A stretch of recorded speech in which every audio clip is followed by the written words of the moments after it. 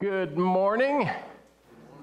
Is everybody excited about the weather today? 80 and sunny with no rain. Oh, we're very excited about that at our house because we're a little tired of the rain and the cold. Hopefully the weather is going to continue to improve. This morning we are concluding our sermon series, which we've titled Lessons of the Good Samaritan. The Lessons of the Good Samaritan answers an extremely important question that was placed to Jesus. That question is, and who is my neighbor? And this question is posed to Jesus by a lawyer who is attempting to determine whether or not he has done everything that he needs to do to inherit eternal life. And Jesus, of course, confirms to him that eternal life means loving God with all your heart, with all your soul, with all your mind, with all your strength, and loving your neighbor as yourself. And the lawyer asks, and who is my neighbor? This is his follow-up question. He asks this question, it says in Luke chapter 10, verse 29, to justify himself, meaning he wanted to make absolutely certain that he understood all of the parameters of Jesus' requirements about eternal life. I want to make sure I'm doing everything you tell me to do, Jesus. We know he's a lawyer. He's looking to make sure that he's tying up all of the loopholes. He doesn't want anything to work against him as he tries to gain this eternal life.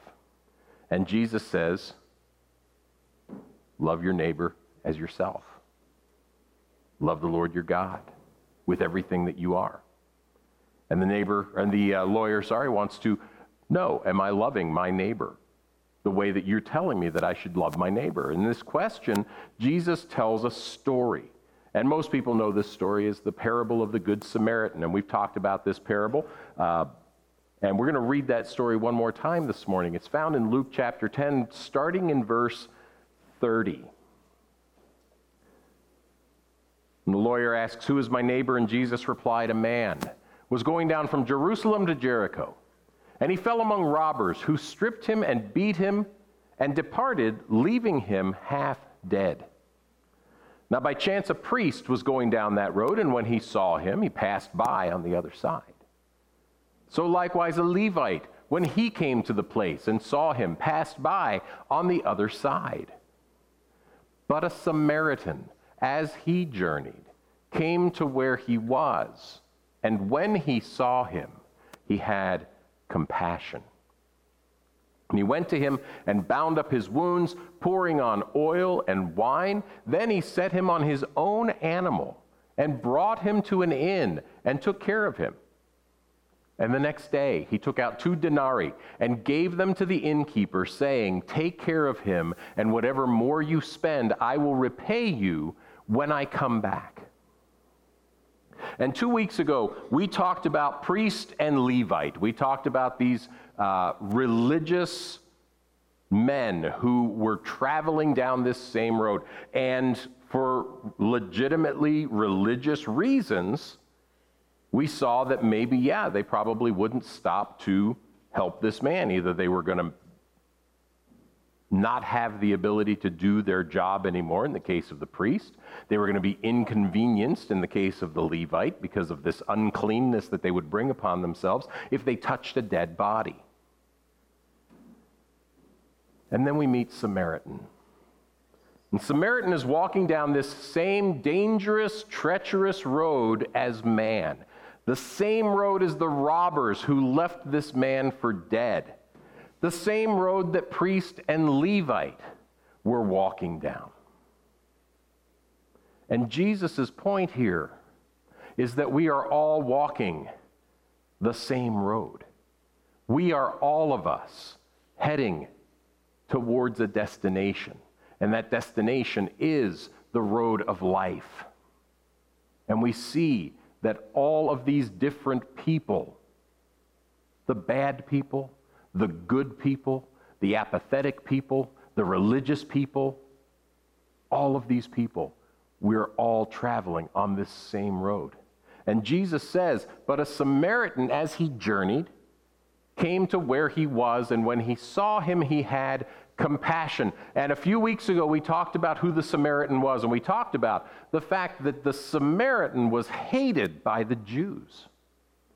And Jesus' audience would have known this. Jesus' audience would have heard the word Samaritan, and immediately their minds would have gone to thoughts of hate for these people.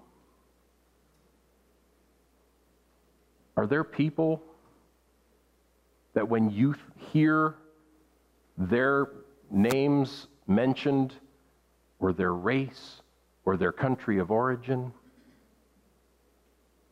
that suddenly it triggers negative thoughts in your mind? Maybe even thoughts of hate? This is what Jesus is talking about. Jesus is purposely putting the most hated person into this story for the people that he's telling the story to. And not only is Jesus putting this person into the story, he is describing him as good. He's describing him as compassionate. Jesus says this man had compassion on the man who was lying on the side of the road. And that's different from what we read about the priest and the Levite, right? Priest and the Levite didn't really have compassion. They didn't really think about who this person was or what was happening to him. They were thinking about themselves. They were thinking about what they needed to get to next. They were thinking about the way that they needed to appear so that they could continue living the lives that they were living. We might call them heartless. We might call them loveless. They certainly weren't loving their neighbor. Samaritan had compassion. And this might be a good time to talk about really what compassion is. And we hear that word all the time. We have compassion on people. We care about people. And we've all heard this term compassion before. And compassion, if we break down the word, compassion is actually two words that combine. The first word is a Latin word, com, C-O-M. C-O-M means together or with. And the word that follows that is passion. And historically, the word passion literally describes the death of Jesus Christ and the suffering of Jesus Christ. And as history has gone on, we take it to mean the suffering of anyone. And so we put these two words together, calm and passion. And it means that we share in the affliction or the suffering of another person. And we have a desire to alleviate that suffering. It's not enough just to care. Oh, isn't that a shame? Oh, isn't that horrible that they're going through those things? It's that we have a desire to help alleviate that suffering. We have a desire to work with those people, to help those people who maybe at that point in their lives can't help themselves. And we have that desire to alleviate their suffering. We feel their pain. How many of you have ever felt someone's pain before? And a lot of times we have no idea what to do. And of course, the very first thing that we go to is, I'll pray for you. Not that that's a bad thing. I'll pray for you is a wonderful thing if you're going to actually pray for them.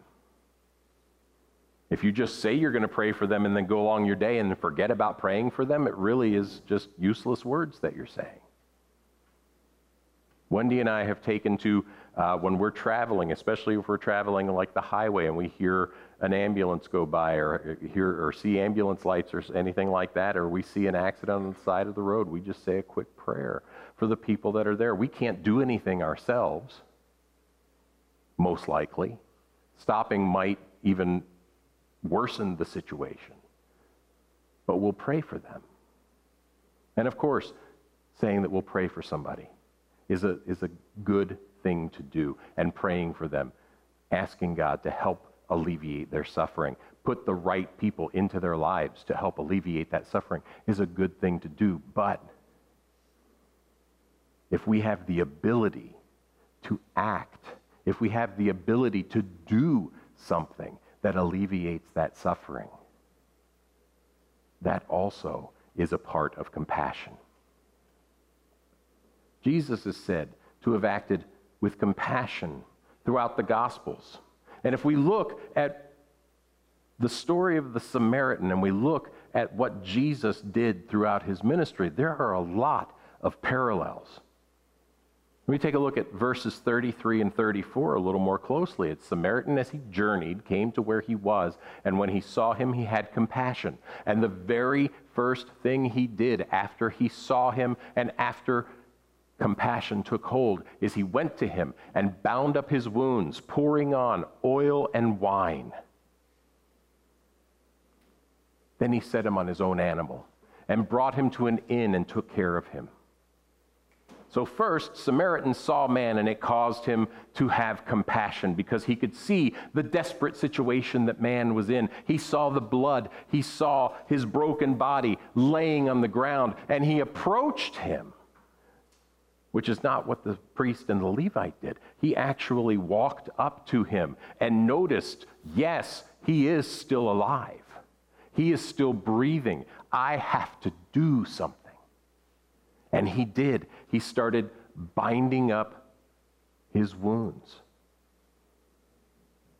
Samaritan saw man. He saw someone whose life needed saving. And when Adam and Eve disobeyed God in the Garden of Eden, they found themselves in a desperate situation. They found themselves spiritually dead.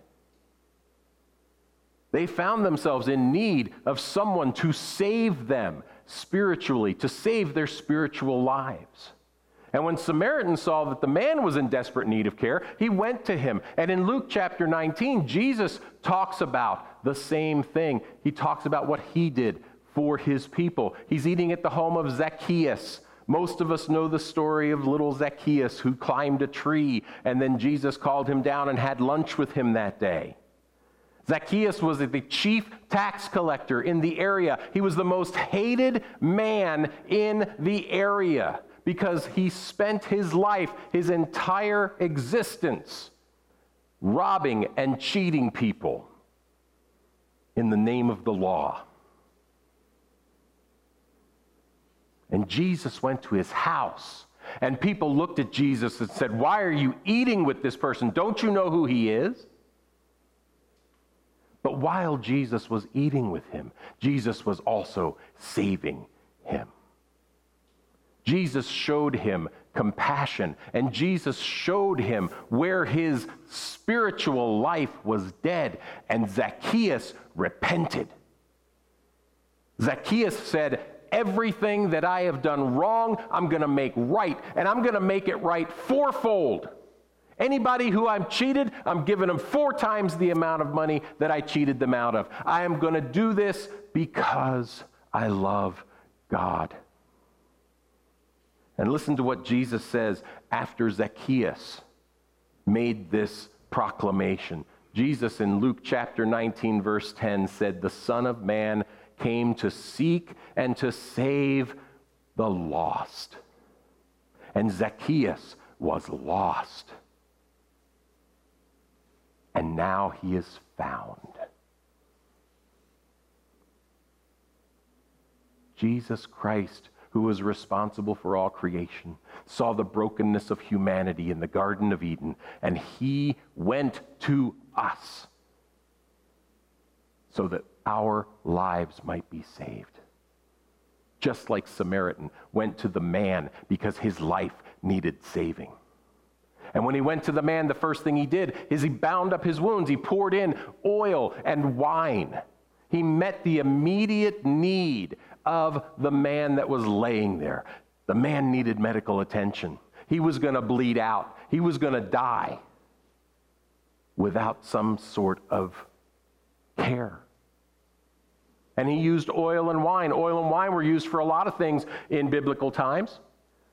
Oil was used in religious ceremonies. Oil was used for cooking and lighting lamps. But it was also used for soothing the skin and soothing injuries, and you would pour on oil, say if you got a cut or something, and you would pour on oil, and what that would do is that it would soften the skin around the cut to make it easier to heal.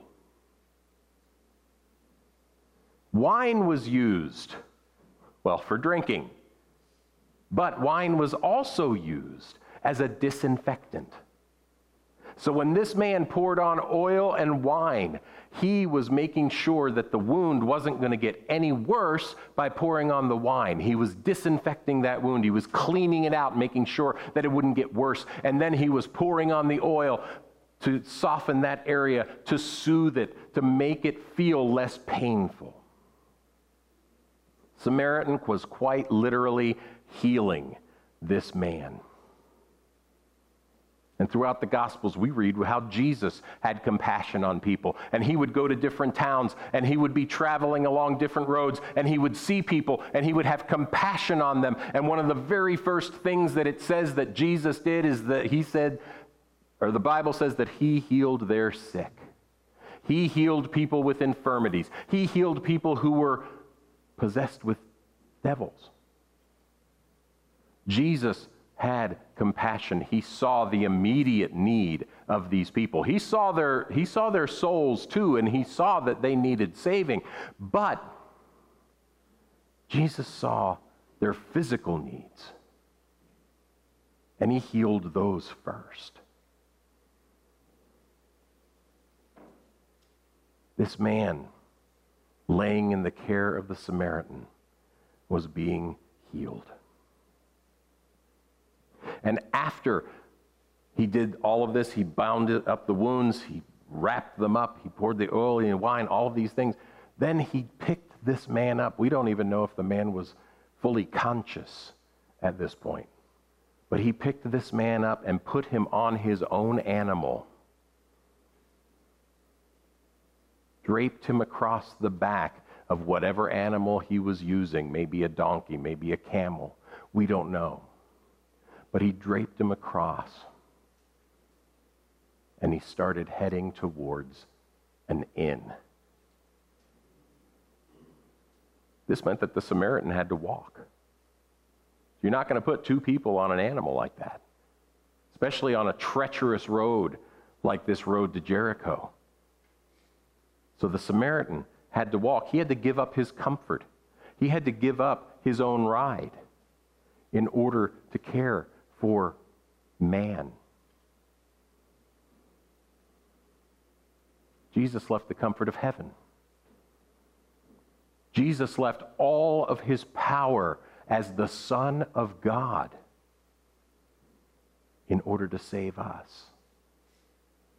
Paul tells in Philippians that Jesus emptied himself of his godness and came to earth, and he lived in a human body, and he experienced all of the things that we experience. He experienced joy and laughter. He experienced hunger and thirst and pain, tiredness. Anybody tired this morning? It's 2 weeks before the end of school, man. I am tired.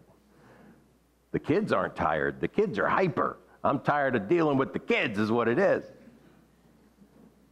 Jesus experienced tiredness. A couple of times we see and we read where Jesus falls asleep someplace. Jesus fell asleep on the back of a boat, and all of a sudden this huge storm came, and the boat was just about ready to tip over, and the disciples were all going crazy. Jesus, help us! Why aren't you doing something? And Jesus wakes up, probably still tired, and he goes to the side of the boat and he says, "Be still." I wish it was that easy in school. Jesus stopped the storm. And really, if I put Jesus in the kind of situation in my head when I'm tired, it was probably, "Be still!" Going back to bed. But that's what Jesus did. He experienced all these things, and ultimately, Jesus experienced the pain and the suffering, the beatings and the floggings, the crucifixion and death. Jesus became this animal of the Samaritan, carrying the whole burden of our sin on him, so that we might find forgiveness. After Samaritan loads the man onto his animal, he takes him to an inn, and it's possible that this was like a wayside inn kind of along the way, but we're not quite sure. It's more probable that he had to travel all the way to Jericho in order to get to this inn. But whichever way, Samaritan and man eventually arrive at the inn, and Jesus says that Samaritan took care of him. Samaritan stayed with him overnight, cared for his wounds, made sure that he was taken care of. And we know this because in verse 35 it says the next day he took out 2 denarii. That means that he stayed overnight. He didn't just drop this guy off and say, all right, I hope everything works out for you. See you later. He stayed with him. That's what compassion does. It causes us to feel the other person's pain. A lot of times what compassion does is it makes us remember our own pain and our own wish that someone would have taken care of us in that time. And that's what Samaritan did. He stayed overnight. And the next day he took out 2 denarii and he gave them to the innkeeper, saying, take care of him, and whatever more you spend I will repay when I come back. It's possible that the innkeeper knew the Samaritan. It's possible that he was a regular customer, because he's saying, hey, when I come back, you'll know who I am. I'll give you more money. Possible that he's not, but it seems reasonable that he knew the innkeeper. So he gives us these denarii. A denarius, and we read in Matthew chapter 20, verse 2, a denarius was a day's wages. So you would go and you would work, and you would receive a small coin, a denarius. And this was for unskilled laborers. This was for military foot soldiers, the lowest of the foot soldiers. They would get paid in denarius. And Samaritan knew that the man still needed to be cared for. And he took out 2 days' wages and handed them to the innkeeper. He had to go on to his business, but he wanted to make sure that this guy was still going to be taken care of. And he handed this money over to the innkeeper. He trusted the innkeeper to take care of the man, not to spend the money on himself or to keep the money for himself. But he gave over this money. He put somebody else in charge of this man's care. But he also said, I'm coming back. I'm going to check in on you. If you need anything more, I'll give it to you. After Jesus died and rose again, he knew he was only going to be around for a short time before he ascended into heaven. And in John chapter 14, Jesus talks to his disciples. He talks about leaving them. He talks about going away. But he promises to ask the Father to give them another helper. And in John 14, 25 to 26, Jesus says, these things I have spoken to you while I am still with you. But the helper, the Holy Spirit, whom the Father will send in my name, he will teach you all things and bring to your remembrance all I have said to you.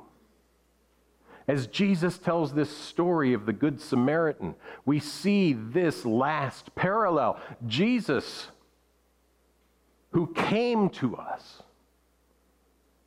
who healed the sick physically, and who healed us spiritually through his death and his resurrection, has gone to the Father. But he has left resources to continue to help us to fully spiritually heal. And that resource is the Holy Spirit. The Holy Spirit, when we are saved, when we come to faith in Jesus Christ, when we say, I repent of my sins, I make Jesus my Lord and my Savior, the Holy Spirit immediately enters us, immediately dwells within us, and is our teacher, is our comforter, is our guide to spiritual health. Because it's not just that we get saved. After we accept Jesus Christ as our Lord and Savior, we've got a lifetime of discipleship ahead of us. And we need help. How many of you have tried to do it on your own and you have found that it's not really that great? How many of you have felt the help of the Holy Spirit in times when you were despondent, in times when you were feeling spiritually weak, maybe even spiritually dead, and you felt the Holy Spirit comforting you and teaching you and reminding you of whose you are? That is what Jesus Christ has done for us. The Holy Spirit dwells with us until we die. And we stand in the presence of God the Father and God the Son. Jesus finishes this story of the man, the robbers, the priest, the Levite, the Samaritan, the innkeeper, and he asks the lawyer a question. Remember, this whole story started with a question. Who is my neighbor? And Jesus ends up asking the lawyer a question. Which of these three do you think proved to be a neighbor to the man who fell among the robbers? Which of these people, priest, Levite, Samaritan? The lawyer said, the one who showed him mercy. You notice that the lawyer can't even bring himself to say the word Samaritan? He still has that hatred in his heart for those people. But he does acknowledge that it was the one who showed him mercy. And Jesus said to him, you go and do likewise.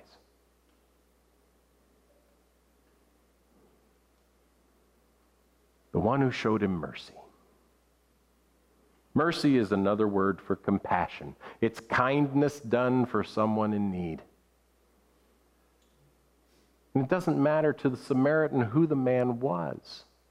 He didn't walk up to the man and try to figure out whether or not he needed help, whether or not he deserved help. He just saw the need, and it brought him compassion. He saw a fellow human being, someone else who was created in the image of God, and he saw that he was suffering. He saw that he needed care, and his compassion compelled him to act, to do something. He didn't bother counting the cost of his action. Oil and wine, yes, they could be expensive in those days. He didn't count the cost of the oil and the wine. He didn't count the cost of the bandages. He didn't count the cost of staying at the inn. He didn't count the cost after he left the inn and left him in the care of the innkeeper. He didn't hesitate to use everything that he had to make sure that this man's suffering was alleviated. Samaritan wasn't concerned about being inconvenienced. He wasn't worried about not being able to get home for dinner. He wasn't worried about not being able to get to work. He wasn't worried about not being able to do whatever it was that he was on his way to do. And we don't know what he was on his way to do. And it didn't matter. He saw the need. He knew he could help. He had the resources to help this man. And he stopped, and he made sure that this man was cared for until he was able to continue living his life.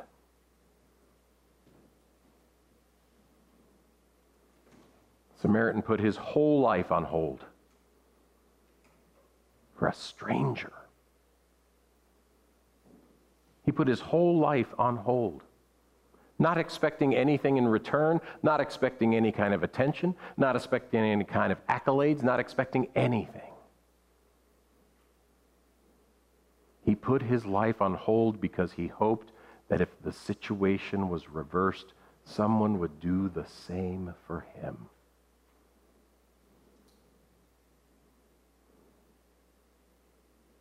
Jesus says, go and do likewise. And I love that. Go. Do. It's what Jesus tells his church. That's what Jesus tells his people, his disciples, those who are authentically living a life for Lord Jesus. Go and do. And so many Christians have decided to come and sit. They have decided that coming to church for an hour and a half on a Sunday morning is enough. Let somebody else do all of that other. Here, I'll write you a check. You go and do it. That's not what we're called to do. Yes, writing a check is fine. Helping to support other ministries is fine.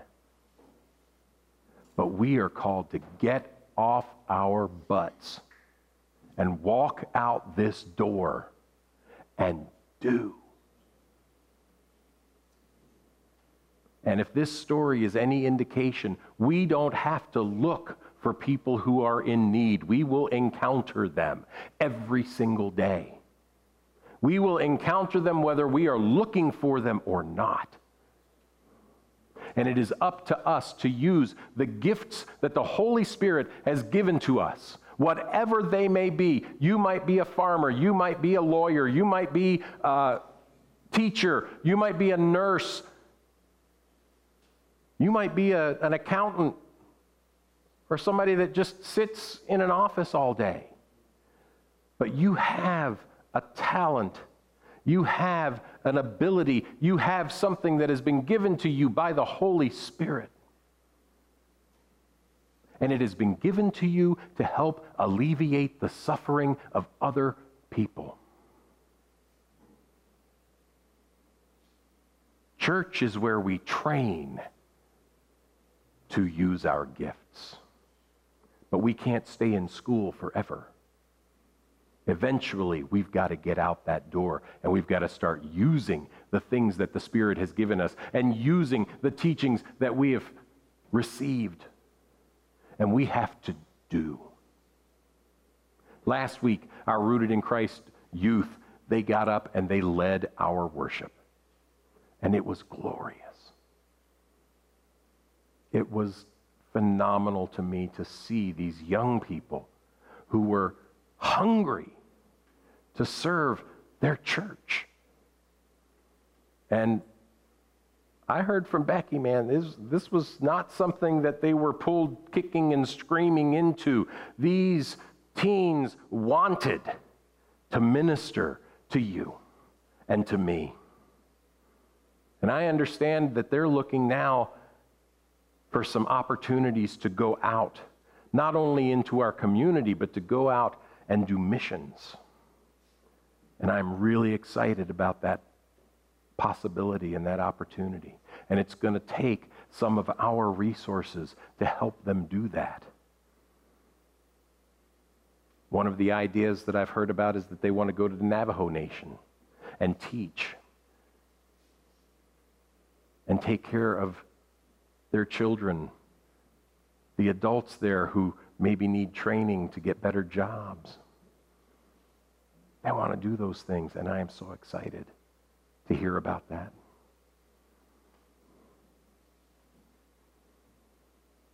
Are you hungry? Are you hungry to help other people? Does looking at someone in need cause you to react with compassion? Does it cause you to look at that person or those people and say, I've got to help. I've got to.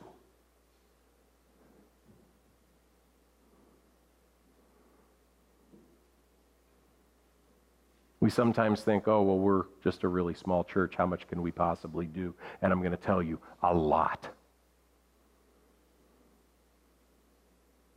Jesus Christ himself looked at his disciples and said, where 2 or 3 are gathered in your name, there I am in the midst of them.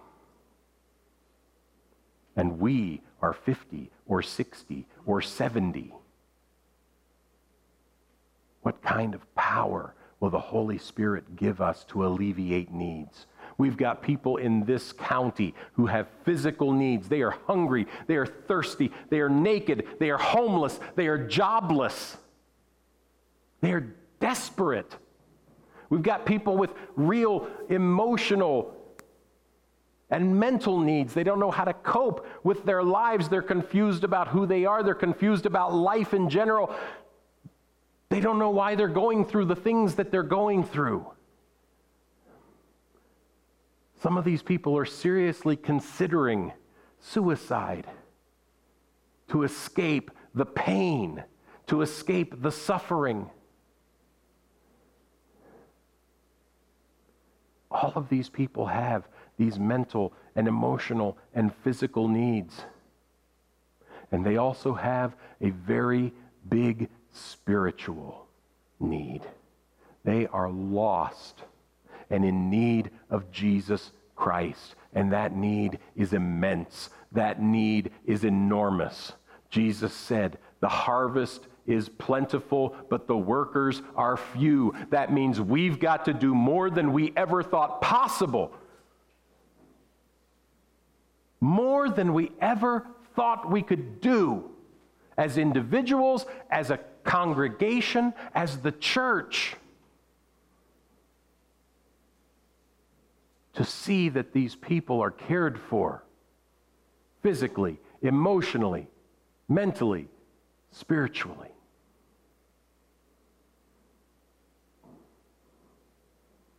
We've got to discover what is going to alleviate their suffering. And discovering what will alleviate their suffering means that we have to get to know them. We have to build relationships with them. And there are some that we, through our own power, would find it impossible to build a relationship with. That's why Jesus sent the Holy Spirit, so that we could have strength beyond measure, so that we could act not the way that we would act, but the way that Jesus Christ would act towards these people that we hate, these people that we despise, these people that we mock online, these people that we wouldn't give a second's thought about. They need Jesus too.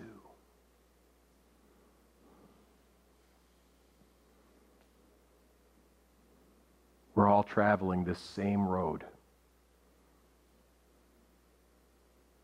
We're going to encounter the same people. Are we going to be the priest and the Levite, seeing somebody suffering on the other side of the road and passing by, not giving them the time of day? Or are we going to be Samaritan, walking directly to them, seeing their pain, seeing their need, and having compassion? That is what Jesus Christ has called us to. Who was a neighbor to this man? The one who had compassion. You go and do likewise. I go and do likewise. Would you pray with me? Father, we thank you for today. We thank you that we've been able to gather here this morning for a little bit of time to worship you, to sing songs of praise, to hear prayer requests for people in our church community who are suffering. But Father, we know that is not nearly enough. Father, help us to see church, help us to see congregating together as just a way to receive training, just a way to receive encouragement, just a way to receive more of the Holy Spirit's strength so that we can go and do in our community, to the people that we don't know, to the people that we encounter on a daily basis who are hurting, who are in desperate need, physically, mentally, emotionally, and most of all, in desperate need of your Son, Jesus Christ. Father, open our eyes, open our hearts to that need, and open our hearts to be compassionate. Open our hearts to say, I will help, and it doesn't matter who the person is. Open our minds, open our hearts, open our lives to build relationships with people,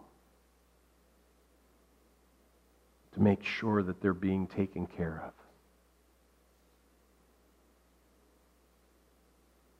Father, give us compassion. Let us love you with all our heart, with all our soul, with all our strength, and with all our mind. And give us the strength and the resources to love our neighbors as ourselves. We pray these things in Jesus' name. Amen. Then the king will say to those on his right, "Come, you who are blessed by my Father, take the inheritance, the kingdom prepared for you since the creation of the world. For I was hungry, and you gave me something to eat. I was thirsty, and you gave me something to drink. I was a stranger, and you invited me in. I was naked, and you clothed me. I was sick, and you looked after me. I was in prison, and you came to visit me." And they will answer him, and they will say, "Lord, when did we see you hungry, or thirsty, or naked, or sick, or in prison?" And Jesus said, "I tell you the truth, whoever you have done this for, you have done it to me." We are called to clothe. We are called to feed. We are called to heal. And we are called to comfort. That is what inherits the kingdom of heaven. Let us go and do likewise. God bless you this week.